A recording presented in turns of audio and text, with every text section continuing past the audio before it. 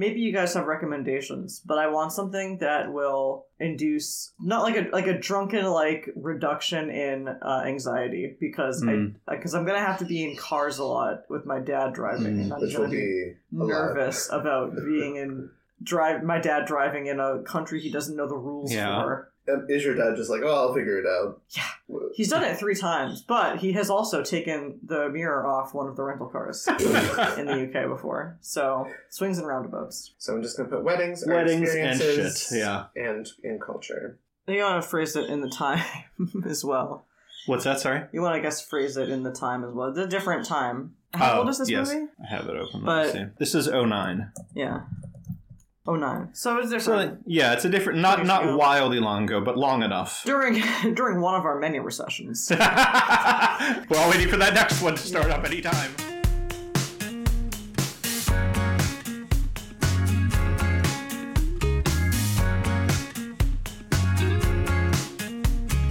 I found a way to be everything I've dreamed of.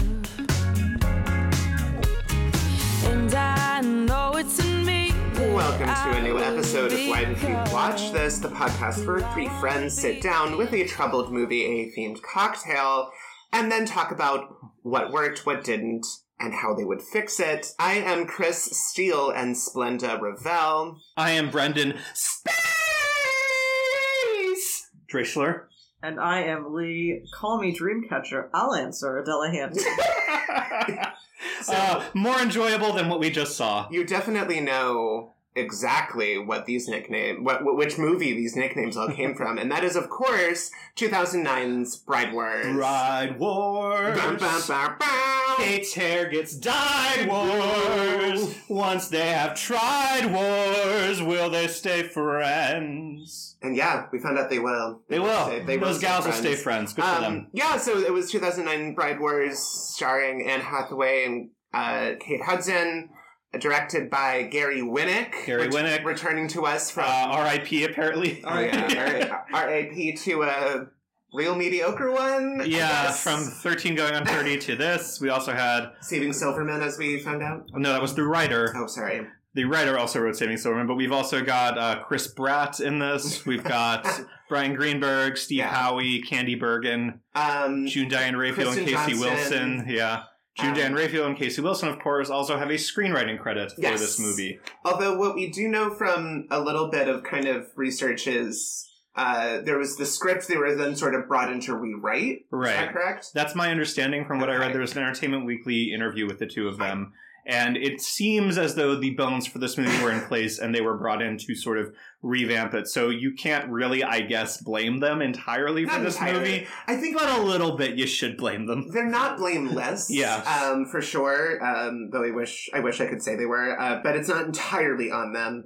Before we get into any of those fine details, though, what did we drink? We drank a drink called Blue Hair Do Care, which involves 12 dried butterfly pea flowers, 4 cups of hot water, 6 ounces of gin, half a cup of lemon juice, half a cup of simple syrup, and some mint. You combine the butterfly pea flowers and hot water in a pitcher, let it steep for at least 10 minutes and cool down. Then you add the simple, the lemon juice, and the gin, muddle some mint in the pitcher, and strain it into your glasses over ice. Beautiful. Yeah. What did we think? It was good. It was nice. Yeah. It was not overtly sweet. It was not... I think the tea really kind of tempers a lot of what you're getting here, which is good. Tea-based cocktails are always kind of a nice way to add some flavor without it being like juice, you know? Like, it's a nice mixer, I think. Yeah. Beautiful purple color. Yeah, looked a lovely purple. Really smooth. Yeah. I probably wouldn't get it again, but it was nice to have. Easy. It felt like a very sort of springy kind of into summer drink because of the lemon and the tea. Celebrating the weather that I think we're rapidly going to plunge back down into the 60s. Right, after 2 days of like fucking 80-degree weather where I'm wearing shorts and sweating miserably at night. And now we're back to the point of like, oh, you need a coat if you're going outside. Yeah. Great. Beautiful. Everything's fine. We love being in New England. Great. And, not to go back right to you, Brendan, but what does Wikipedia tell us this movie is even about? Well, you did, Chris. You did go right back to me. You did.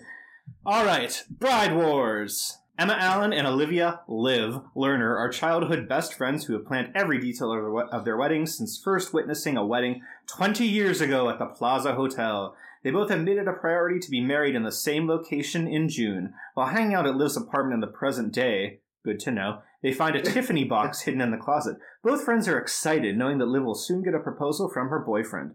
That same night, Emma's boyfriend proposes to her at home over a Chinese takeout dinner. Liv gets restless waiting for her boyfriend to pop the question and eventually confronts him at his office the morning after Emma's engagement. He replies that he was planning on doing it that night, but then asks her on the spot. Both women start planning and expect to be each other's maid of honor. They schedule a meeting with New York's most famous wedding planner, Marion Sinclair, who tells them there are 3 spots open at the plaza in June, 2 on the same day and 1 a few weeks later. They each choose a different day, but, due to a clerical error, wind up both scheduled to have their weddings on the same day, June 6, 3.5 months later. The two of them ask the third bride, Stacy, to switch her June 27th date with Emma. Stacy refuses, resulting in Liv fighting with Stacy while she is registering for gifts and causing Liv and Emma to be escorted out of the store. A week of passive-aggressive hostility passes before the two women make it clear to each other that neither will compromise. Emma's fiancé, Fletcher, begins to show signs of being controlling. Thanks, Taldone Show. The two women declare war after a slight misunderstanding that Liv already announced her wedding date, outraging Emma, who sends her date as well, which Liv becomes aware of at their shared bridal shower. The two exchange threats and insults in front of their friends, who decide not to take sides. Both attempt to sabotage the other's wedding with such antics as, Liv changing Emma's dance instructor, Emma secretly sending Liv candy to make her too fat to fit into her dress, Liv making Emma's spray tan bright orange, Emma changing Liv's hair dye to shocking blue-white color, Liv registering Emma on Babies R Us and spreading rumors that she is pregnant. The end result is Emma showing up to Liv's invite-only bachelorette party to outdance her on stage. Emma and Fletcher get into an argument regarding Emma's maniacal behavior, sabotaging Liv's wedding and their friendship, and how Emma has changed since they first met. The couple undergoes strains in their relationship because of Emma's newfound outspokenness and self-confidence. Okay. In contrast, Liz has learned to be more sensitive and expressive. Okay. Yeah. However, due to her stress about the wedding and strained friendship with Emma, she ends up being demoted from her job as an attorney. Both brides-to-be are shown to be in the plaza very shortly before they are due to be wed, separately. Right before Liv leaves to begin her march to the altar, she encounters Emma's father and receives his blessing. Immediately, she regrets setting up a Wild Spring Break DVD to play at Emma's wedding. She sends her assistant Kevin to replace the DVD with the right one, filled with childhood memories. Thinking the DVD is a prank, he does not do so. Before the brides enter their respective venues, they share a brief moment of reconciliation as they smile at each other. Emma begins her walk down the aisle but stops when the footage of her spring break is shown. She loses her temper and tackles Liv at her wedding on the other side of the hotel. The two brides wrestle in their dresses on the floor, the shock of the guests, Fletcher, and Emma's parents, who are standing in the doorway. Emma stands up and she walks over to Fletcher, who is upset at her behavior. Emma tells him that she is not the same person he fell in love with 10 years ago, and that she has changed over the years. With that, the two decide to call off their wedding. Liv's wedding resumes after the two friends talk things out and reconcile. Emma, now Liv's maid of honor, is later and dancing with Nate.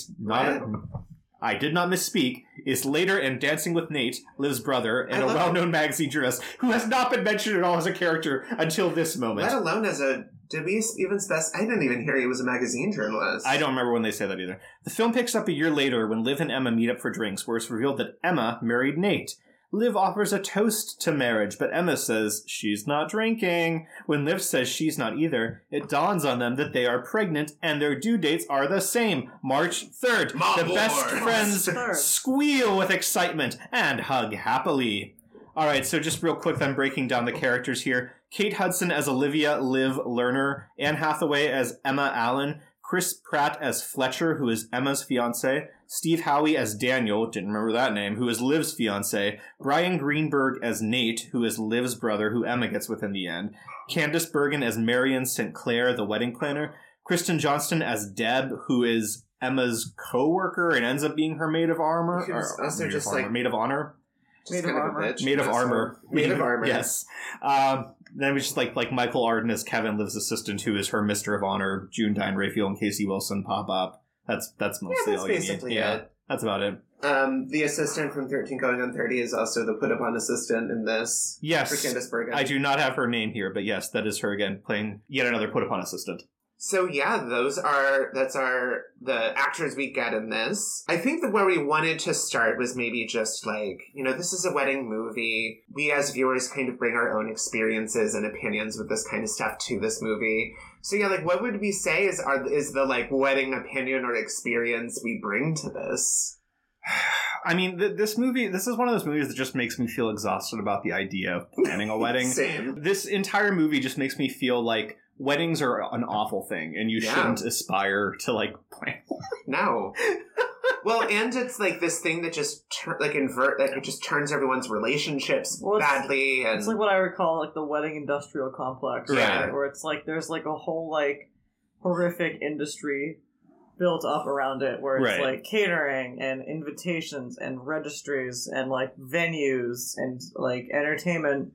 And it's like it's just this like capitalism like infused monstrosity. Right, this like lumbering dinosaur that like you just can't stop. It's interesting, I find too, like the language we use to address that, and particularly in the media that we see kind of address that, it never really puts the blame at the feet of the kind of the wedding industrial complex. It's always at the feet of like women.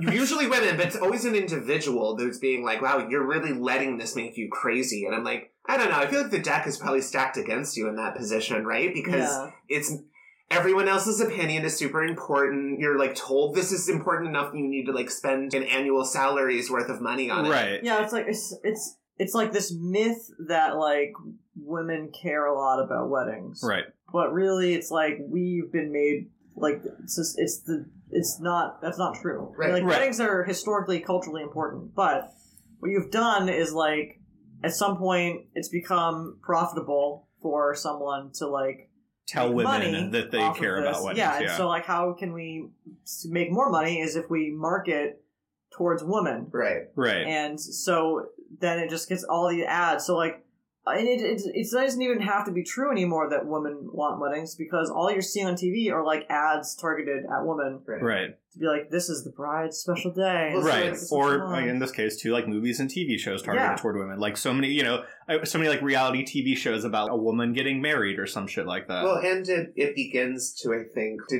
would you have wanted this thing if it weren't so aggressively messaged? Yeah. And this is all like open brackets, like Western white people, upper class.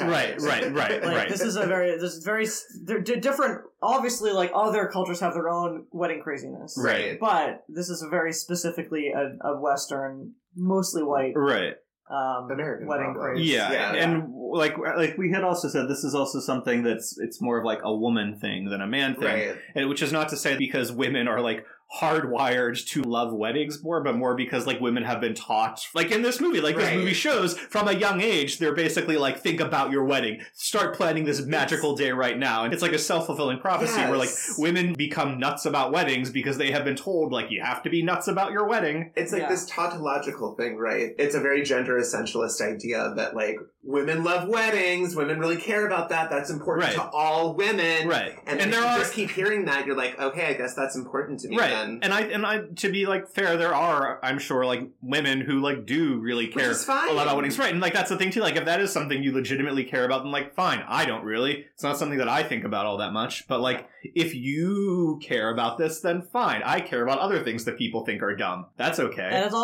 it's primarily like the woman's job to do all the work. Right. Like the men are just supposed to like sit there like, oh, go try on a tux at some point and then show up. Oh, and this movie is very much of that. There's several lines where the men are like, oh, they haven't talked in a week. That's like a century in girl years. Right. I mean, it's one of those things too where it's like you don't really see. Like, Candice Bergen says something about how, like, oh, you'll be spending more time with your maid of honor than with your groom leading up to the wedding. We're just like, no. Like, they can stay at home and play video games, like the dumb boys that they are, but you are gonna have to drag another woman along with you to make sure this shit gets done. And you should also, like, paint yourself into as many corners as possible as long as this wedding goes forward. Yeah, right. I think this probably goes without saying, but all three of us are pretty much, like, not that. Like, this isn't what we envision, really. Oh, well, I do want to get married at the Plaza. And if you don't, you will burn the fucking world down. June 6th this year, so start planning your trips to New York now. What? 6 of this year at the Plaza. God, your hair will be so blue by the time I'm done with you, Christopher Ravel.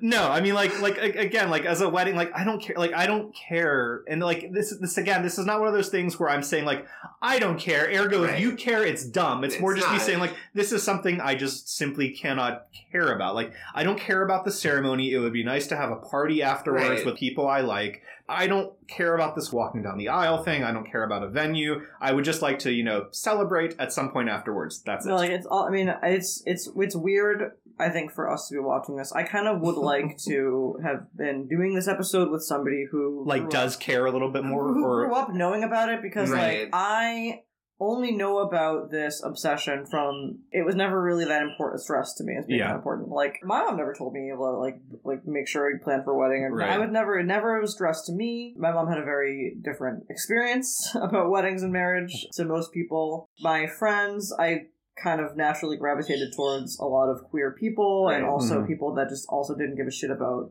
dating or marriage. Well, and no one's really, for the most part, telling queer people this is something we need to care about. So, like, I had, like, very few people in my social circle for whom this was a thing. I had, like, one friend who had, like, a very, like, traditional go-all-out wedding. You know what? It was pretty fun. No, I've had that too. Like, I've been to traditional weddings, and, like, it was, like, I wouldn't want to plan it. It was fun to go to this place and, like, have a party afterwards and have an open bar and just hang with people you like. Like, that was great. I see the appeal. Good meal, and they had an ice cream bar, so I'm no, I mean, it's more like I see the appeal for me to go to your wedding, not to, like, do this myself. I want to be a wedding guest. Right. Yeah. And even then, I don't really want to. Anytime sounds like a great song. Yeah. What? I want to be a wedding guest. I want to be a wedding guest. I want that ring. Like, by and large, I don't care about going to weddings, Like, it's just not something I really enjoy all that much, regardless of how much I like the people. It's just like... wants to go to a ceremony. Right, I mean, like, that's the thing. It's like... you're weird. Right, it's also just like, I don't want to dress up and, like, have to deal with this whole thing. It's boring. That's why I love how often, like, everyone agrees that a ceremony should be short. If you can do the ceremony in, like, a half an hour tops... and then move on to the fun part, great. That's why I loved my brother's ceremony. It was like literally 15 minutes. It's like, I don't want to see it's boring. I don't want to see. No, I agree. Like, I don't, like, again, we talked about this, but it's like, if it's me getting married, no one's allowed to see that shit. I mean, it's private. It's why would you watch that? Right. So why would I want to see you, like, do your weird ritual? Like, your weird, whatever you're doing. I married my sister, and the ceremony was, like, 9 minutes, because I was like, we're not here for this. We're gonna get, like, we'll do, like, a little bit of funny stuff in the beginning, then we'll get to the actual ceremony, say everything we want to say, you say what you want to say, bride and groom, and then we're just going to be like, and you're married, let's get on with this. Let's do the fun stuff now. Exactly. I do also think that, like, this movie is a good example of just how stridently heteronormative wedding media tends to be, which also I think, not that we're, again, I don't bring any of this up to put it down, but just to say that, like, these were all stumbling blocks to us really connecting to a lot of this being important. Right. I mean, so, because you had also said and I just kind of want to go back to it briefly, while we're both guys, we're also gay. So it's just kind of, as a child, a wedding, like, really was not something I thought about for both reasons. One, because boys, like I said, are not told by their parents, like, start thinking about your wedding day someday. And two, because I was gay, I was like, well, can't do that right now, so, like, not really worth the bandwidth to sit here and think about what I want my wedding to be like. And, like, sometimes you would kind of be off, like, if you saw my best friend's wedding, you've been like, okay, well, maybe I could grow up to be a Rupert Everett, and I'll just be there for my friends when... Always the Rupert Everett, never the bride. You know, like, I believe very strongly in this idea of, like, it's very hard, if not impossible, to be something that you can't see. So I think that plays a big role in how much, like, a lot of this shit just kind of goes over our head necessarily. Like, we understand, but there's no emotional or resonance for us just because it has never been given to us as something important. Right. To clarify, I think I have, like, maybe a little bit less of an issue than you two do with the idea that I can't relate to wanting to have your wedding at the plaza, because, like, well, to be fair, I don't care about that. I feel like I can relate to it in the sense that, like, sometimes you hit on an idea when you're little, and it just becomes this, like, thing that stays with you your entire life. Like, and maybe it's not like, I want to be married at the plaza, maybe it's like, I want to go to Paris someday or something like that. Well, I get it's different to be like, I would like to go to a city I have never been to and have experiences I've never had before and eat and see new things versus I want to be married at X place and have like a wedding at this place. Yeah. I think both are sort of a similar kind of idea where for whatever dumb reason, this is something that gets lodged into your brain and you just start thinking your entire life, this is something I want. On paper, that's fine. I can kind of get that. Like, I do think it becomes a little bit much, but I think if you've spent your entire life thinking, I'm going to get married at the plaza, fine. You want to get married at the plaza. There it is. If that's your goal, that's your goal. Right, and like, if that's what you want to do, then fine, do it. I don't care. Whatever you want to do is fine with me. When it devolves into like this sort of hair-pulling prank war that ruins your relationship with your best friend. And was it really worth it? Right, no, that's when it becomes like, maybe you should just start reconsidering things, and maybe you should just start reevaluating what actually matters to you in this scenario. So, before we get into basically the escalating prank war that is this movie, I think it also just needs to be noted that I very almost unironically look up to June. Diane is sort of like a bit of an icon, so it's tough. Right, so that this movie that she worked on sucks. Just also sort of connively throw out there. So, like, this was written by... Originally, there was an actor named... Or not an actor. The writer is Greg DePaul, who has a story credit. He has a screenplay credit as well. The screenplay is credited to Greg DePaul and A&D, Casey Wilson, ampersand June Diane Raphael, which means that Greg DePaul wrote a version of this story at some point. Then later, Casey Wilson and June Diane Raphael as a team also worked on the story, separate from Greg DePaul. So it's one of those things where you can't quite look at this and... Well, they did this, he did that. Right, you can't definitively point fingers at someone and be like, you made this shit movie, but you contributed in some way. I will say, though, it does in large part feel very much like what some bro thinks women are. Right. I mean, like, if there's a lot of assumptions of women be this, women be that. Right. If this was just written by a guy, I would be like, yeah, this feels like something that was just written by a guy who is familiar with what women like about weddings from watching other movies about weddings. Right. What were you going to say, Lee? Sorry. I mean, yeah, it's all I really have to say, I think, is that you don't really know the full story when you see someone's name on a screenplay. Like, they may not have been allowed to change that much, True. Like, it may they may have been like, no, we like everything. Right, like, we want a movie about, like, escalating pranks leading to a full-out bride war, so you better fucking give us that in this movie, and they're just like, okay, let's do it. Guess we'll do that. Right. Yeah. Maybe they didn't care that much, maybe they were just there for the experience. Right, and like, yeah, just one of those things where it's like, yeah, this was kind of their first job, so maybe it's just a way to say, like, we have we have a credit for this movie, our names are on this movie.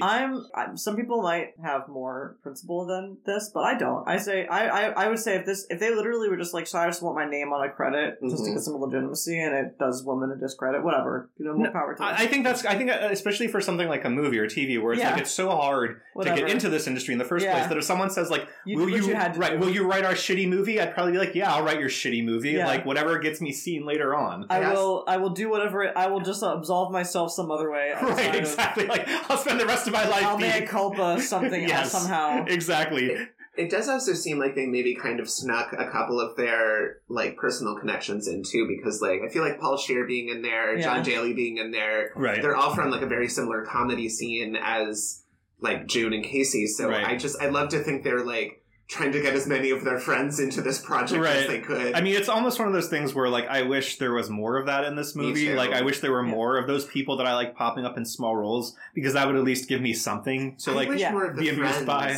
Could have had... Yeah, I don't really know the actors who play the other two friends who were like, so like maybe they did do stuff and I just don't really know who they are, but like those roles could have been played by people who I liked more and could have like popped a little better. Jessica St. Clair, for example. Yeah, that would have been fucking great. Jessica and Lennon as like the two friends. So much better. I wish they had more stuff to do, but they like TV lately, the TV work. Yeah. Especially, but if these two women were like, they had like the story credit, or they were the only two names on it, I would have a lot more cognitive dissonance. Yeah, agreed. Because I know them, and I this is a terrible. And it doesn't seem reflective of what we know of them. Exactly. Right. But seeing what it is, I'm like, whatever. It's like you did what you had to do. You did what you had to do. I don't know what happened. I can't like paint the full picture of what happened here, but I can paint several scenarios that make sense to me. Right. And like that's what I will choose to believe. I will choose to believe that like this was just a good option for them to do regardless of what the final result was. And it was going to be a piece of crap either way. Right. So it's just, do your best. No one has a career that's all good moves, you know? Right. Like, I mean, it's mostly just, I wish this had been funnier, you know? Yes. Like, I wish these two people who I think are funny working on it had made a funnier movie. One of the many problems with this movie, I don't think it's very funny. It's like, not. it's simply like, No. usually there are times where you can, like, divorce a line from the context and be like, oh, that's a good joke. There may be, like, five good jokes in this movie. Maybe. And that's about it. It also, I mean, we'll get into, I think, the plot and the pranks more specifically in a second, but I actually think maybe, let's just talk about just, like, the lack of comedy and that vibe for a second, because there were many points where you feel like there's the setup for a joke, or the scene seems ready for it, or, like, many times I would think that, Kate Hudson's assistant should have a snappier aside, but it's very it's very, like, oh, okay. Like, you couldn't have just done another take and just found a better response? I mean, the one that I had mentioned when we were watching it, which I still think about, is so weird. Yeah, is when, like, Candice Bergen literally just walks in and says, "You're the most beautiful bride I've ever seen." Then she gets a page or something, or, like, a text, and she's like, "I have to go." Because there's double wedding, obviously she can't be there the entire time, and she leaves, and Michael Arden, as, like, the bitchy, possibly gay assistant... He doesn't like labels. Yeah, says something like, "She's so weird." That's your joke that you're ending the scene on. You're ending it on the characters being like... Why is she weird? Right, no, again, like, there's nothing weird about that. She is a woman who's doing two jobs on the same day and has to leave. What about that is a strange scenario for you to wrap your head around? Or how do you, like, not as big as your ass at prom? Well, the issue that I have with that there, it's more just that it's one of those moments. Then after Anne Hathaway says that, all the women sing, they're like, "Ooh!" And it's like, because they really have to sell it right. to. And that entire scene, too, it has so much... I don't know what you call it. Every time that Anne Hathaway and Kate Hudson are, like, trading barbs with each other, there'll be shots of the other women going like... No, not even like that. It's like they'll be drinking something, they'll be like... like making, like, a big-eyed expression, like, uh-oh, like, what's happening here? And it's, like, one of the biggest ways for me to try and make a scene that's not funny seem funny is to have the characters react to it and be like, uh-oh, like, this is a wacky scenario. Even those aren't that entertaining. No, but it's the thing that's, like, it just makes me think this is a bad scene, and, like, they don't know how to make this scene funny, so they're just trying to show the women being like, uh-oh, uncomfortable moment. This isn't funny or entertaining. It's just, there's, like, moments where it feels like there should be a joke, and then there's just not. Yeah. Which is weird because you know that everyone involved could have sold comedy a lot better. Right. There are actors who have done comic things, like Chris Pratt, you know, regardless of where he is right now, was very funny on Parks and Rec. Yes. It's funny in Guardians of the Galaxy. Yeah. And Anne Hathaway is, like, a smart enough actor to know how to do comedy. He's fine. Listen. I'm not gonna go off on a crazy tangent here, but, like, he's not like he's never been, like, a great actor. He's fine at what he does. He's been funny. But he is not like his weird IRL self on screen. He does whatever is asked of him on screen. No, but what I'm saying is that my thing, and that, like, we'll get into it later, is that Chris Pratt has been, like, woefully misunderstood. Well, yeah, but that's just, World. like, that's not, like, Chris Pratt. That's just, like, people putting him in these things. Right, and boring-ass roles, weird, yeah. The Jurassic franchise is not a good use of him. No, I mean, the Jurassic Guardians franchise is not a good use of anyone, really. Yeah, not at this point. Guardians is fine. Star-Lord is fine.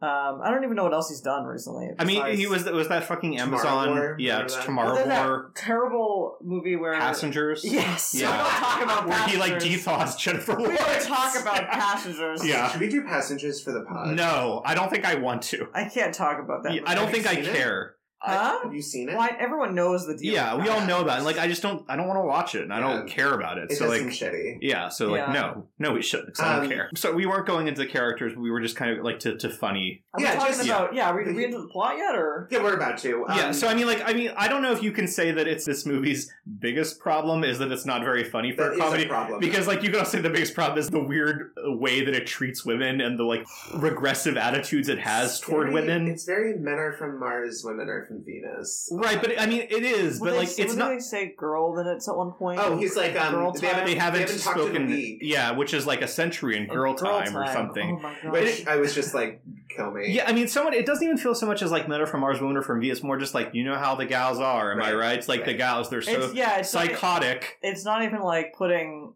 men in one box, right? Women in another box. It's like putting women in one box that is labeled crazy, right? Yes. And the men periodically pop in and are like, uh-oh. Yeah. Well, this is also another like joke that doesn't go anywhere. But when Candice Bergen is like, "Do you want to like take a second to ask your fiancés?" No. Right. Yeah. Yeah. Exactly. It's like just a lot of. I think especially because it is like so heavily gendered and it's so of like, am I right, fellas? Or am I right, ladies? That's just so not obviously for us either. So like that part just doesn't really work. Yeah. Right. I mean, granted, like 2009 is old, but it's not that old, and like I would have hoped that we would be somewhere else in 2009. I would have thought so too. Yeah, no, in retrospect, we weren't. Yeah, it does feel like by 2009 we should have moved beyond. You know how crazy the gals get when it comes to weddings. Right. It feels like a sort of we were graduating from fucking college. Sleepless in Seattle type thing, right? Right, like this should have happened in the 90s. Exactly. And by like that point, we should have realized this rom-com. was like hacky and dated and boring as shit. Right. Yeah. But And like again, maybe who knows? Maybe this was written in the 90s, and the studio was just sitting on it for years, being like, "We don't know what to do with it, but we love the idea of women pulling each other's hair out." Right. probably not based on the guy's like 4 screenwriting credits. Yeah, that's true. Dude's written 4 movies. One of them is a story credit for a remake of this movie. Right? Yes, he has written 3 movies, one of which is and he also has a story credit for the Chinese remake of this movie. He just did Yeah. this one twice. Yeah. Yeah, so let's talk about the plot of this movie, which I think we could charitably describe as just an escalating series of pranks and or Okay, sabotages. let me crystallize this for you much smaller. Yeah. We get so you have it's these 2 brides. They have to compete because their weddings are on the same day, and no one's caving. Right. One of them is meek and always is perceived to be the one that caves. The One of brunette, them- obviously. The brunette, and one of them is strong-willed and type A personality. Right. The blonde. Yeah, a little too nuts sometimes. A little too yeah. over the top. A little too controlled. And over the course of the movie, the brunette learns to stand up more for herself and assert herself, and the blonde woman sort of like learns to relax? not really. Well, like, no, sort of but, like has her ass handed to her a little bit. Yeah. And like learns a little bit of humility. Right. I think that's mostly it. And like has some like because of the losses she suffers, has moments of vulnerability that she's not used to having. As a result of this, the brunette's fiance starts to dislike her because of her newfound outspokenness and assertiveness.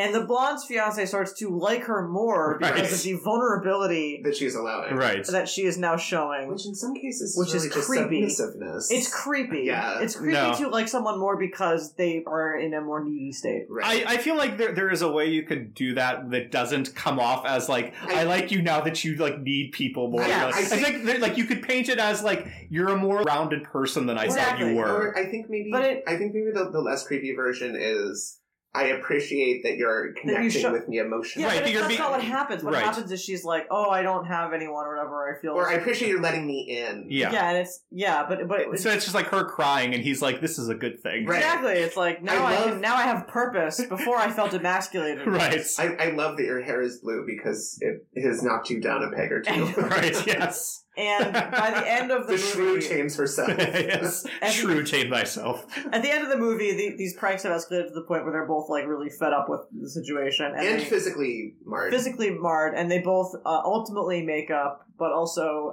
one marriage is The brunette. strengthened, Yes. and the brunette's marriage is forever ruined and Right. broken up because Chris Pratt's an asshole. Right. Yeah. And there are so many wrong things with that plot. Right. Yeah. Both arcs are terrible. Yeah. Both arcs are bad. There seems to be a theme with a lot of these rom-coms, particularly the ones that are about weddings, where just the middle of it is where the plot just dies, and then you're just sort of in this weird stagnant place, and then it just ends. Right. I mean, the only progression of plot that happens is that they keep doing bigger and bigger Yeah. pranks on Right. each other. It's not like things are really moving. It's just that they keep doing worse things Right. and making Yeah. the other person angrier. On a micro level, a lot of things don't really make sense. Let's As an do them. example, Brendan, you talked about like the treats one where she's Yeah. Yeah. So Right. So Kate Hudson's character used to be overweight in some capacity. They never really. Yeah, they say like she was a little heavier at one point, and so Anne Hathaway Anne just Hathaway- sending her cookie bouquets. right. So well, to be fair, it's a mixture of things. right. It's her assist, her bridesmaid, her coworker says like, "Hey, didn't your best friend used to be like really fat? What if you send her Right. candies and shit?" And Anne Hathaway's like, "Oh, I don't know. Okay, fine, I guess I will." So she sends her like cookies and chocolate and a butter of the international butter. Yeah, international butter of or the something. month? Yeah. Which also means that this was going on for several months. Right, that's the nuttiest thing too. And so, like, for several months, Kate Hudson has just been getting Kate Hudson has just been getting deliveries of food, and she thinks they're from her fiance because that's what Anne Hathaway wrote on the note. Never says but anything. at no point does she. At no point does she ever tell her fiance, one, thank you for the thing you sent me, which would just like cut to the conversation right there. Two, hey, thank you for the thing you're sending me, but maybe don't send them to me too much because, you know, we have a wedding coming up. Right. I want to look nice for it. You don't have to send this to me. Three, just leaving things for other people to eat, bringing them home to her fiance, giving them to coworkers. Right. It's also like there was no guarantee that she was ever going to eat them. Right. It's literally just that Anne Hathaway is betting on Kate Hudson formally being overweight to the point that she will eat whatever you put in front of her. I think what we're meant to take away is that Anne Hathaway knows that she will succumb. Yeah, I guess so. But it's just this woman has like such little self-control that if you throw like a box of chocolates in front of her, she is just going to down the entire thing without even realizing it. It would play better if there was like, again, the classic example is Mean Girls. Yeah. Yes. Right. Yes. Exactly. Counting bars, Right. Like the bars. That's one thing you could do, where you swap the bars out. And she thinks she's eating nutritional bars. Bars. Yeah. The other thing you could do is like maybe there's something that she knows that Kate Hudson has developed this self-control. But there are circumstances where she has to indulge. Like maybe at like client events, right? It's like important for her to like take things from the clients to be seen like, so, okay, yes, like they're offering the chocolate. Right. Nice, yes. They're having a cake here, so you better eat some of the cake. So you have to eat some of the cake. So like she's just like bribing the clients to like have these lavish. Right. Like have a huge fucking buffet. Yeah. And so she's constantly forced to like at these high ticket events like have these like luxurious things. Which would also make it less weird than my fiance has been continually sending me large amounts of food. He loves his fat wife. Which frankly, that would also be a thing if you wanted to be there, like, secretly a lesbian because I think you look better with curves, honey. This is literally like, these are two ideas that I've had that I literally thought, I haven't thought about this for a single second. I came up with them in the span of a minute. Yeah. That are more stuff than Well, I also, because as is the joke, such as it is just, women, they can't control their sweet They love their chocolate so much. They love to put on that weight, now that wedding dress isn't going to fit. Right. Yeah. And there's also like the joke leading up to too, where she's like trying on the wedding dress early on, and like the bitchy, I fucking hate that Vera Wang line. It's like you don't alter Vera Wang to fit you, you alter yourself to fit Vera. Right, which is just one of those again like those horrible like insane lady jokes. I feel like in that situation, I would just be like, cool. Well, are police really going to like break in and stop me if I like take it to the tailor? Yeah. There's that. There's the revenge for that is Anne Hathaway goes to get a pre-wedding spray tan, which I still don't get as a thing, but I know it happens. I know it is a thing. Right. Like it is. I mean, it is a thing that some people like to do, which again, I don't get it because I would think in your wedding pictures, you would want to look like you. Right. You would not want to like look you with a different color skin, regardless of how subtle your tan may be. It's also not like you're going to like a beach destination. Right, I mean, like that's the thing too. It's not like you just came back from vacation and are getting married. So like, why do you care how tan you look? But I digress. Anyway. To get her back, Kate Hudson puts on a headscarf and sunglasses and a British accent to gain. I need to get back that very. I left something. I left something in the booth. Yes, and I actually think it's funny that the person at the desk like literally does not give a shit and it's like whatever, go back there. No, I love that. I just love the idea that Kate Hudson was like, I need to have a character for this moment. Right. Like I need to come up with like a character. She's British and she wears glasses and she's very busy. Just sort of like. She needs to move very quickly. Yeah.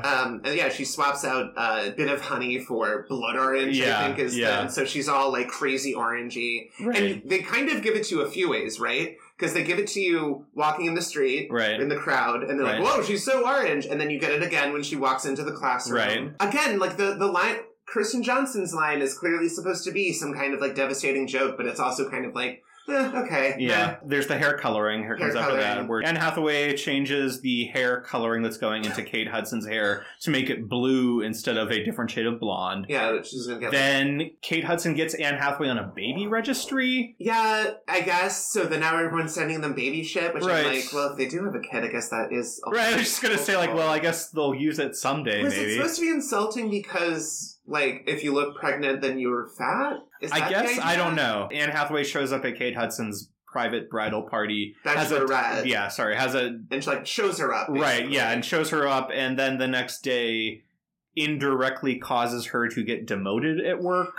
Well, I kind of feel like this must have. That's just Kate Hudson having a meltdown. Yeah, I think the revenge to that is the tape, right? The DVD. The DVD. But she already did the DVD prior to this too, because you see her do it early on or something like that. I don't remember. But anyway, yeah. It's the DVD is like the penultimate or the ultimate one, right? Which is, and they kind of set it up not because even that bad. We talked about. Yeah, it's really not. It's like she was in college. She went on like a spring break trip with her friends, and there's a video of her dancing on a table drunk. Right. Honestly, anyone in that room would be like, okay, yeah, we've like, right. I mean, like, all done that. Like, Grandma Shirley will be like, oh my goodness, but everyone your age is going to be like, haha, it's fun. And there's very easily like a wedding where that was planned. Right. Yes. Yeah. And like, yeah, if Anne Hathaway had not like, well, I guess one, if Anne Hathaway had not stopped dead in her tracks and screamed, and two, if Chris Pratt had not looked at like the projection and been like, for shame, Anne Hathaway, I can't believe you got drunk once. Wouldn't he have known that about her? Like, apparently not.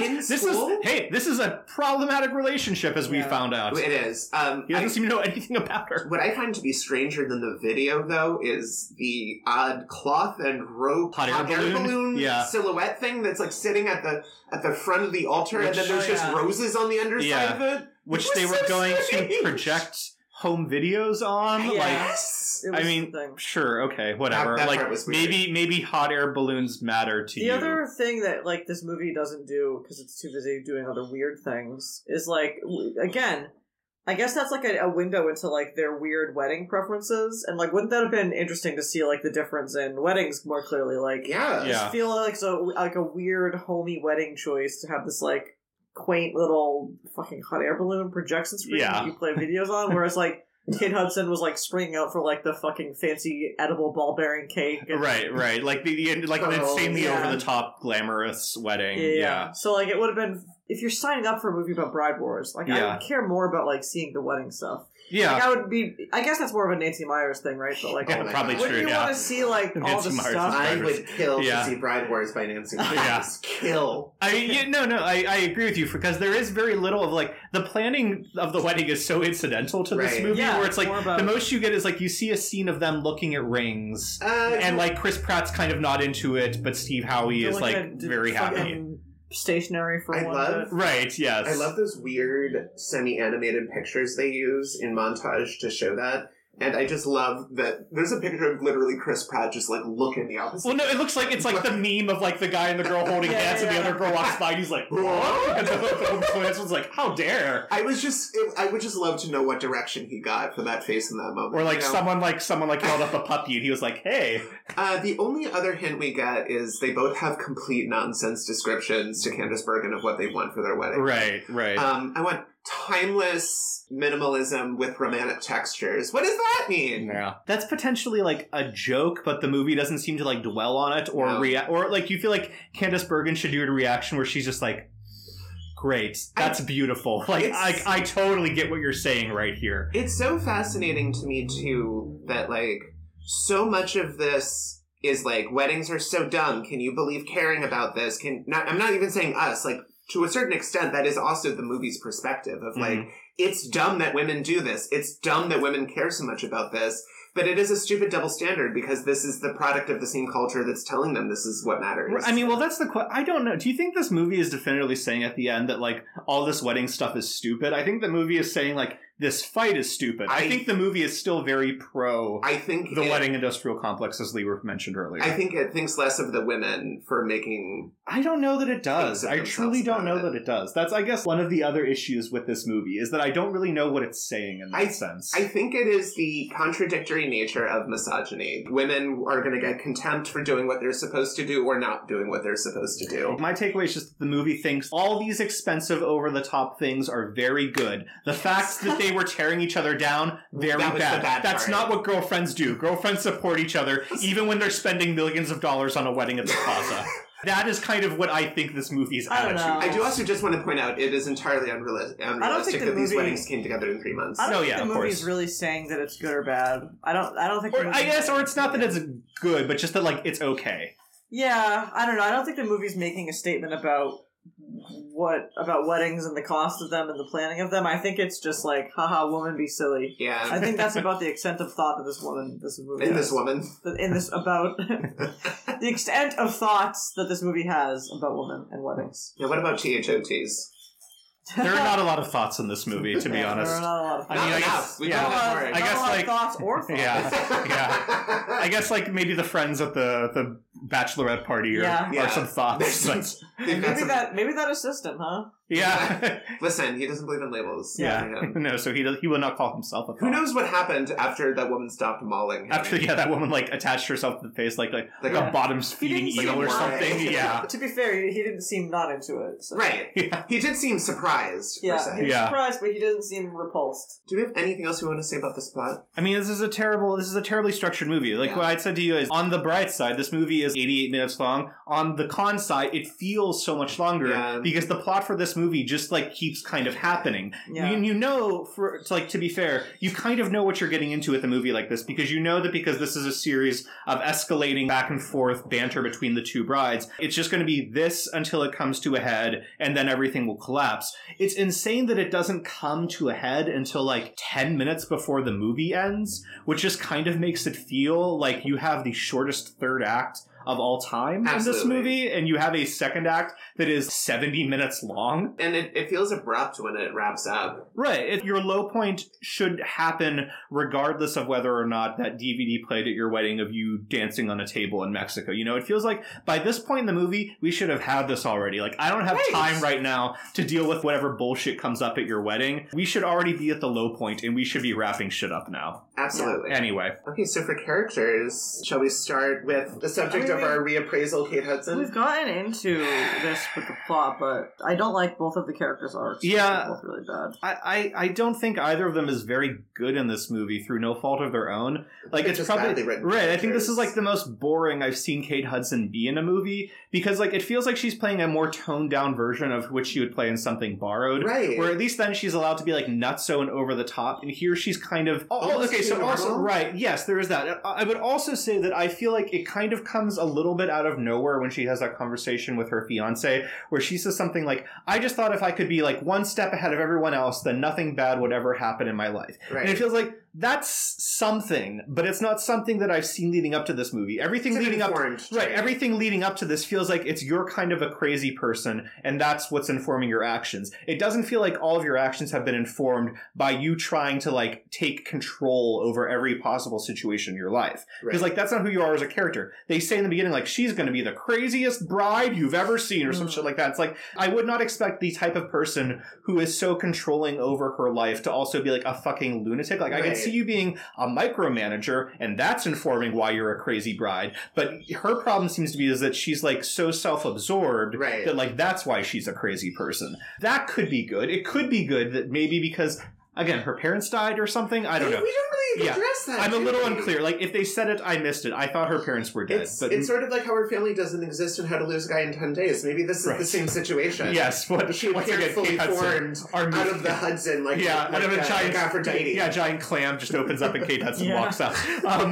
There are things you could do to make that a character. You know, like I like the idea that this is someone who's lost her parents Right. and had like a horrible tragedy growing up. Because of that, she is trying to like control every single little aspect of her life, and that's what makes her a bad person when it comes to the wedding. But instead of just always get what she wants, she's never one to back down. That doesn't entirely inform who you say Right. you are later on. That, I think, is why I find Kate Hudson's character to be so fucking boring in this movie. And at least Anne Hathaway has kind of an arc that makes a little bit of sense. I kind of like the idea that you realize that it's okay to make things about you Yeah. sometimes, because otherwise you're just going along with whatever. That's fine. Again, it does it badly. It does. But it's something. Then they also have a really awkward version of that I wish they could have done better, where close to the beginning it's a big deal for her to wear her mom's dress, and then you find out at her wedding her mom's like, oh, I literally don't care if you wore my dress or not. You're like, then where did this come from? Right. It just feels like that's also something you should have talked about beforehand. Like, surely at some point you would have said to your mom,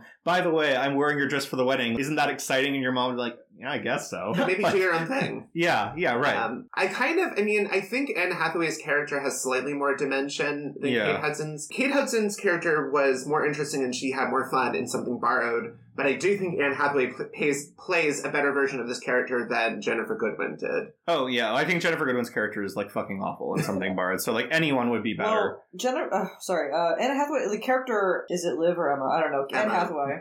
Yeah, Anne Hathaway, yeah. Whatever their names are, Anne Hathaway's character has, like, the better arc that makes more sense. Right. Because I don't really understand what they were doing with the kiddos, and again, it's bad. It's like, it's basically saying, like, woman gets weaker, and that's good. Yeah. Right.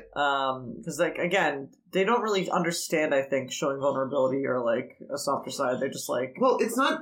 Showing vulnerability isn't weakness. She suffers defeat and is humiliated. Right, and good. Yes, and she gets knocked down a peg, and then she realizes that, like, she can be a good person. Because, if there's one thing I think about women these days, it's they have too many victories. They're a little too uppity. Yeah. You need to like, kind of knock them down a bit, yeah. Yeah, so they don't really treat Kate Hudson's plotline well, so it's hard. So obviously her character's not going to be great. Also, they gave her bad hair. Yeah, yes, that's also true, too.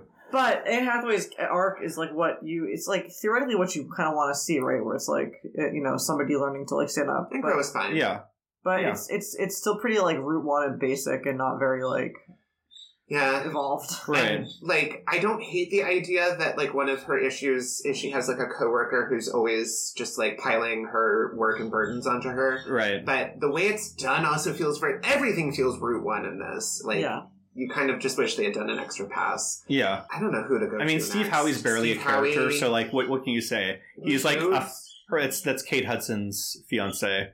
Fletcher. No, Fletcher is Anne Hathaway's. It's Chris Pratt. Daniel, I think. Yeah, Daniel. It's like he just seems like I couldn't get anyone's name straight. Yeah, he's the good fiance. He's the good fiance. He's again, supportive. Yeah. I mean, aside when he says that creepy thing about like your weaknesses make me love you. Yeah, but I can't tell. Like again, I can't tell the difference in these guys. Like they have that conversation between themselves. They call each other about like whether or not one of their fiancés is going to cave or whatever. Yeah. And at that point, that's when I should see a difference, right? I should be able to tell, like, okay, one of these guys is good, one of these guys is bad, but they sound the fucking same. Right. Yeah. Well, I think that like Chris Pratt's character doesn't really have much of like a negative thing coming up until toward the end of the movie. Yeah, it just comes out of nowhere. He makes some comment where he makes a comment about Steve Howey where he was like, he needs to learn how to like control his girl and like. When does that come up though? When does that come up? Because I don't remember. You mentioned it before, but I truly don't remember that line. Which is not to say it didn't happen. They say it out on the street at one point. They're like right outside their home. It's like when they realize they've like fucked them in another way or something. He's like, he says something to the effect of like, Kate Hudson's out of line. Right. Okay. But and I mean, like, I think the thing also with Chris Pratt's character is like in the scene where Anne Hathaway comes back and she's like I showed her up at her own bridal party. I got up there on stage and I did a little dance and I swung on a rope. And Chris Pratt's like, you have to shut up. And it's like one of those things where like on the one hand, I agree with you. I'm sure you said it right, a lot. and you're also like this is literally controlling your entire life now. Your to-be wife's entire existence has been consumed with showing up her ostensible best friend. Right. But then on the other hand, he's also like, you're having feelings and saying things now, and I don't care for it one bit. It's like you're angry and excited. Yes. Yeah, and it's like one of those things where it's like there is like a kernel of truth in what you're saying, but now you're also being like, and you're saying things now. It's like the worst like articulation of an upset of white possible. Well, and it is interesting. I mean, not to give this movie too many flowers, but it is interesting that she doesn't really raise her voice. And even as she's like, what do you mean? I'm just trying to express my feelings. She's like, I can't even talk to you. And it's like, it's him who keeps bringing it to this like drama queen place. Right. I actually I thought it was interesting that he's just basically having this like childish reaction to her growing into someone. I mean, that's They don't do a great job of it, but I think that's what it's supposed to be, right? Like, he's reacting to having grown into a different person. Right, and I think, again, the movie doesn't do it well, but like Lisa, that's a potentially interesting It is, arc. yeah. But, like, again, it can't start 70% through the movie. Right, yeah, exactly. You have to You have you it. can't first notice this change when a character says, you've had a change now. Right. It's like, Yeah, so the two guys are also problems. yeah. Beyond this, I don't know who really I mean, to what, go. Brian Greenberg Brian as... Greenberg, I guess. Which is, talking about. I think that truly is to be like Honestly, one of the most insane aspects of the really- movie is how his character shows up in the beginning when Kate Hudson first announced that she found the ring and she's going to be getting married. And they lightly He, suggest that, like, he's within Anne Hathaway's orbit, but they don't even really interact. Right, in no, that they scene. don't interact in that scene, but that's like the first time you see his character and they talk and he's like, hey, I'm her brother, have fun guys, gotta split, and leaves. Comes back like an hour later where he In has movie time. where he has one single scene with Anne Hathaway of him trying on like tuxes and And shit. talking with her about about the fight that she Right, had. that's the moment where Anne Hathaway as a character is sort of like, oh, I'm kind of interested in him. Are we supposed to feel that way because, unlike Chris Pratt, he is willing to, like, hear her out? I mean, and yeah, talk I'm about what sure she's that's the feeling? case, but again, if she starts to have thoughts about being with this guy who she has known much of That her shouldn't come life, 3/4 through the movie. right, like, why aren't they interacting before this? You don't get a whole lot of them speaking to each other. It's just true. insane that the movie then posits, and then they get married at the end. And it's like, you have barely spent any time with each other. Yeah. He seems like a very nice guy, but, like, what the fuck are you doing here? You can... And she gets married, again, a year after their wedding. Within a year, she gets married to this guy and really is means pregnant. She's with him for less than a year. Right, madness. I digress. And I guess what, Candice Bergen is there? Well, but I would just not to move on, not to, like, flog Ryan Greenberg, but just, like, it is bizarre to not set up your next love interest a little better. And also, just, like, from a movie standpoint, we see him twice before we're supposed to take him as the final forever love interest of Right. Anne Hathaway. It's bizarre. And, like, it would be fine if Anne Hathaway doesn't get with a guy at the end, you know? Like, it'd be perfectly fine if it's just she realizes she doesn't want to be with Chris Pratt, and maybe she needs some time to figure out who she actually is now. If she has an entire speech about how, like, I'm not the girl that you met 10 years ago, maybe you need some time now that you're having this sort of self-realization to figure out who you do want to be. So maybe you shouldn't go fucking marrying your best friend's brother several months after the fact. I also feel like there are moments in this movie where it felt like what they're trying to say, that, like, the real love story is between Anne Hathaway and Kate Hudson. Yeah, I'm sure Like that's how, what like, they're trying to say. The final yeah. image in the movie is the two of them under the same veil, so it would be really interesting. Brian Greenberg could lift right out of this movie. Yeah, just exactly. do that, and Yeah. then and then you can bring that theme forward a little bit. Right. better. I mean, like, it ends with Candice Bergen saying something about how, like, and if you're really lucky, you'll find a best friend. But, like, did they? And I guess Candice Bergen, but, like, what was she really doing? Yeah, here? it's kind of, I get the inclination to make her the narrator, but it's still very weird to hear her voice pop up every couple of minutes. The only detail that I think really gave us something to talk about was in her first scene, she has this crazy bejeweled Lizard, a gecko salamander, or salamander, yeah. and it's silver almost. And it's huge, too. It's gigantic. Yeah. It's on her lapel of her, like, hot pink suit. And it's so fascinating as Yeah. a choice. And you, like, think what you're seeing is, like, an interesting character detail. It doesn't go anywhere. No, I was But kind of... it is like, ooh, who is this interesting woman? I was kind of hoping it would be this thing where, like, her outfit gets more and more reptilian throughout the movie. And so at the end, she shows up and she has, like, this high collar with spikes on it. She And, like, like, takes her face off. And she's like, a lizard woman. It's like, wasn't V about that? Yeah. Lizard people? Yeah, yeah. That was that. She's Bowsette. So can I tell you something else? So I didn't really know a whole lot about this movie the first time I saw it, but Candice Bergen comes out from the get-go narrating this Yeah. shit, and so you're like, as like, if you were, part of you is like wondering like, oh, who's the narrator? What is their deal? There was a little part of me that's like, if Candice Bergen is the voice of the Plaza, I will lose my shit. If at the end of the movie it like pulls out and she's like, and how do I know all this? Well, I'm the Plaza Hotel. Which honestly would have made it a more fun movie for me. Would that be a future horrific spin-off to Cars Buildings? Yes, Pixar's buildings. All right. Is there anything else we're talking about? We are Not almost really. at an hour. Yeah, Okay. I think we're good. Let's talk about fixes. Does anyone else want to start? I can start it. So look, Go here's for the it. thing. Lee, we had talked about this briefly when we were watching this, how, like, this is just an awful movie, right? Yeah, Like, this is bad. unquestionably a chore to watch, I mean- unlikable, almost none of the characters pop in an interesting We way. acknowledged before sitting down to watch it this time that you kind of have to pull this down right to its studs and Right. frame. As I was watching this the first time, I was like, could your movie be like, you're in love with your best friend's brother, and like that's causing complications for you at your wedding? It's like literally any time a plot point would come up, I would be asking myself, is this what would make this movie better if we focused on this? None of them did. So here's what happens. All right. This is like the simplest fix you can think of, but like, Lee, you had mentioned Mean Girls, which is exactly kind of what this movie needs. This movie needs to be a black comedy more in the vein of Mean Girls, where it needs to be, one, actually funny, and two, sort of building upon the idea as to say, like, this is a terrible situation that you're creating for yourself. Because as I said earlier, I'm really unclear as to what this movie's takeaway is for, like, at the end of the thing. Is it saying that, like, this is good? Is it saying that this is bad? And I'm not saying you have to be so blunt as to be, like, wedding bad or something like that. I feel like I just need a little bit something more there. So first of all, this should be a black comedy. It should be a hell of a lot funnier than it actually is. I think you can keep the overall structure kind of almost exactly the same. But what I wanted the revelation to be is that Candice Bergen is the ultimate villain in this. And Candice Bergen's thing is that she is like this powerful wedding planner, and what she wants to do is she was the one who like put their dates on the same day because she's like, I have to keep this expensive industry going, and the only way to keep this expensive industry going is to like keep people at each other's throats the entire time. See the world burn. Right, exactly. And she's just sort of like, you'll be spending more money on your wedding if you think you have to outdo the other woman. And so her entire thing is, if I keep women pitted against each other, this will strengthen my bottom line, put more money in my pocket. And then at the end, they find out she's the mastermind who's been manipulating every single woman in New York City to be driven into a frenzy over their wedding. I love this. Sort of gives me like, I think it's called like Penthouse. Dear Penthouse Forum. Huh?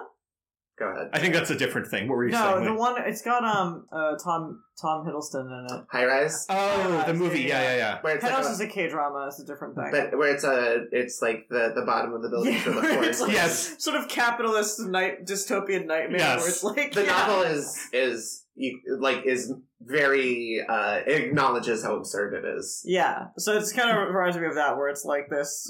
It's very sort of like This woman at the top of the food chain. Yeah. Yeah, it's sort of just like causing chaos. Yes. I love that. And so that's what I want it to be. Also, sees New York as her her plaything, like yes. her ant farm. This was also cemented when we pointed out the lizard on her lapel earlier on it. That's what made me think, like, man, she should get more reptilian as this movie goes on and just make her look more and more inhuman. Anyway.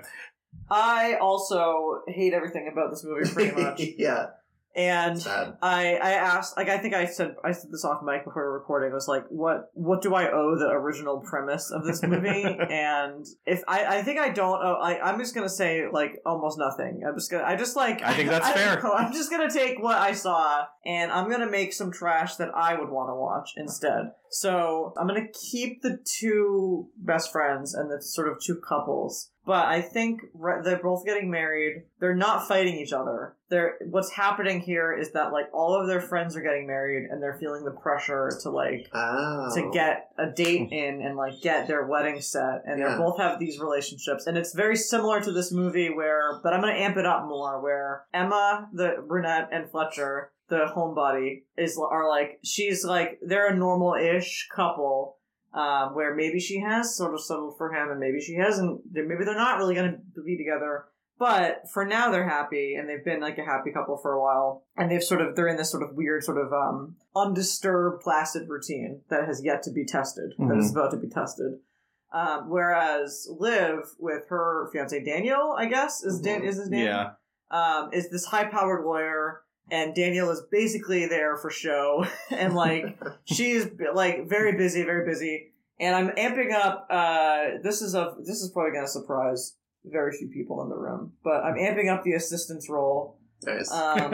And so like her fiance, they barely have time. They like meet up like once, twice a week for dinners, and like it's like a very much like we are two very successful people. Right, like you get home, the other one's asleep already. And, yeah. That's her boyfriend, basically. I like that. And so, like, they both are... in the beginning of the movie, there's still the exciting event of, like, Junta and Raphael's wedding, where it's like, oh shit, like, we have to now show this is like our last single friend. Yeah, like, we don't have to do it. And so it's sort of it's them against the rest of their female friends. The world. It's them against women. And weddings and when marriage and the culture. And so they both, like, in their own ways they plot each other to get their, like, weddings kicked off the ground.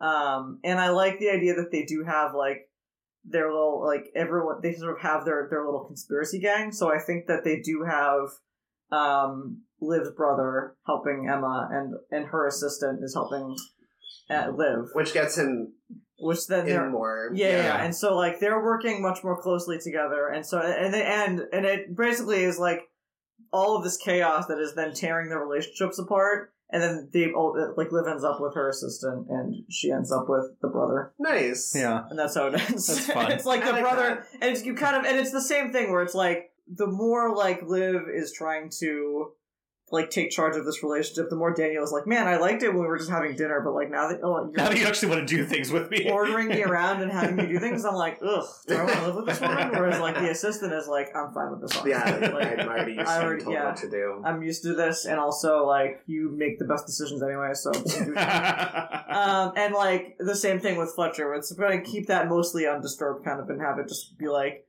and, like, maybe, like, Emma's brother's, like, sort of, or whatever, Liv's brother, where the fucking, the brother is teaching best friend how to, like, have a spine a little bit, and Fletcher doesn't like that. Yeah. And, but he loves it, so. I love them spines, baby.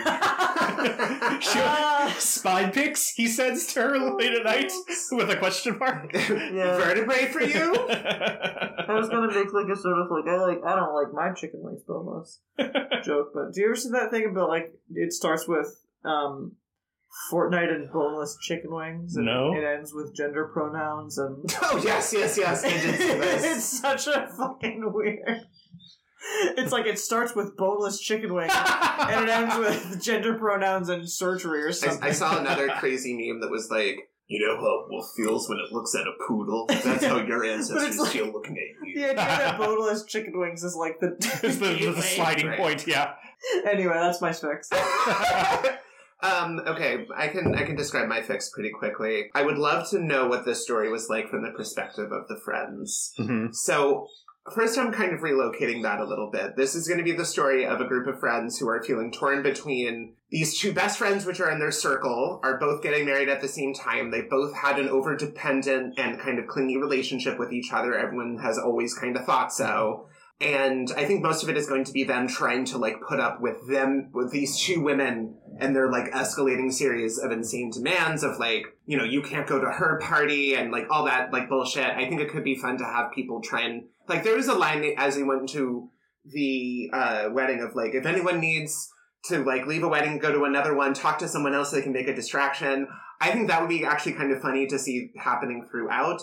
But the major other thing I want to add in here is the two women decide that they're really actually just in love with each other, and they had no interest in these men to begin with. They were really just means to an end to have them both go through this wedding with each other, which is what really appealed to them as kids. Because we get that in the beginning of Anne Hathaway's, like, younger self in, like, a tuxedo, and Kate Hudson's younger self in a little wedding gown. From looking at this movie on Letterboxd, there are a lot of people who have a similar sort of lesbian reading of this movie. Really? Yeah.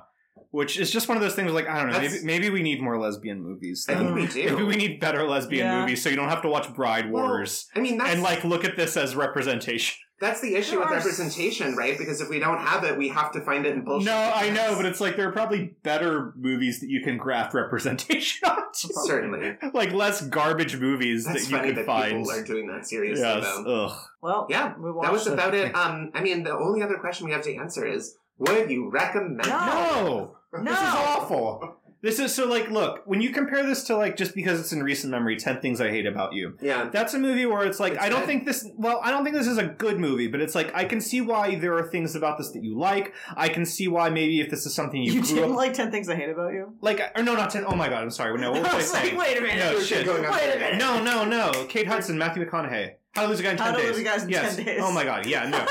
10 Things I Hate About You, great, watch it. Breaking news. Yeah, no. 10 Things I Hate About You, absolutely, good movie.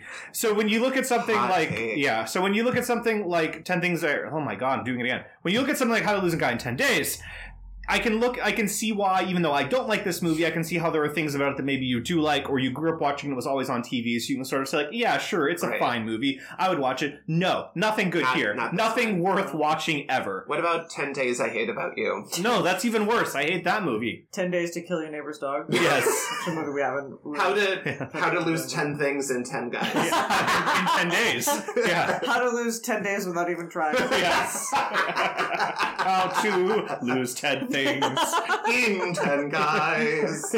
How to not even try it. Yeah, no, crap movie. One of the worst movies we have seen. Bad. I actually feel a little bit bad for having you guys watch Go for Monday now. I'm sorry. Yeah, I'd have to really think about How many years ago was that at this point? It was a while. Like 5 years ago. It was a great sangria, though. It was a good sangria. That was a nice winter sangria. Yeah. God, that's some good shit. We'll have to do a summer sangria again at some point since we're getting there. Anyways, yeah, piece of crap. Don't watch it. So, I mean, without much else to say... Facebook.com/whywatchpodcast is our website. Draftpack.com. Well, Draftpack.com is our website. Facebook.com/whywatchpodcast is our Facebook page. Apple Podcasts, Stitcher Premium. Subscribe to us there. Rate us there. That's it. I mean, we'll eventually one day find out how to get on Spotify, I guess? I'll figure it out. Someone will look into it. I guess we'll just buy it out. Bye! Come back at us in 2 weeks.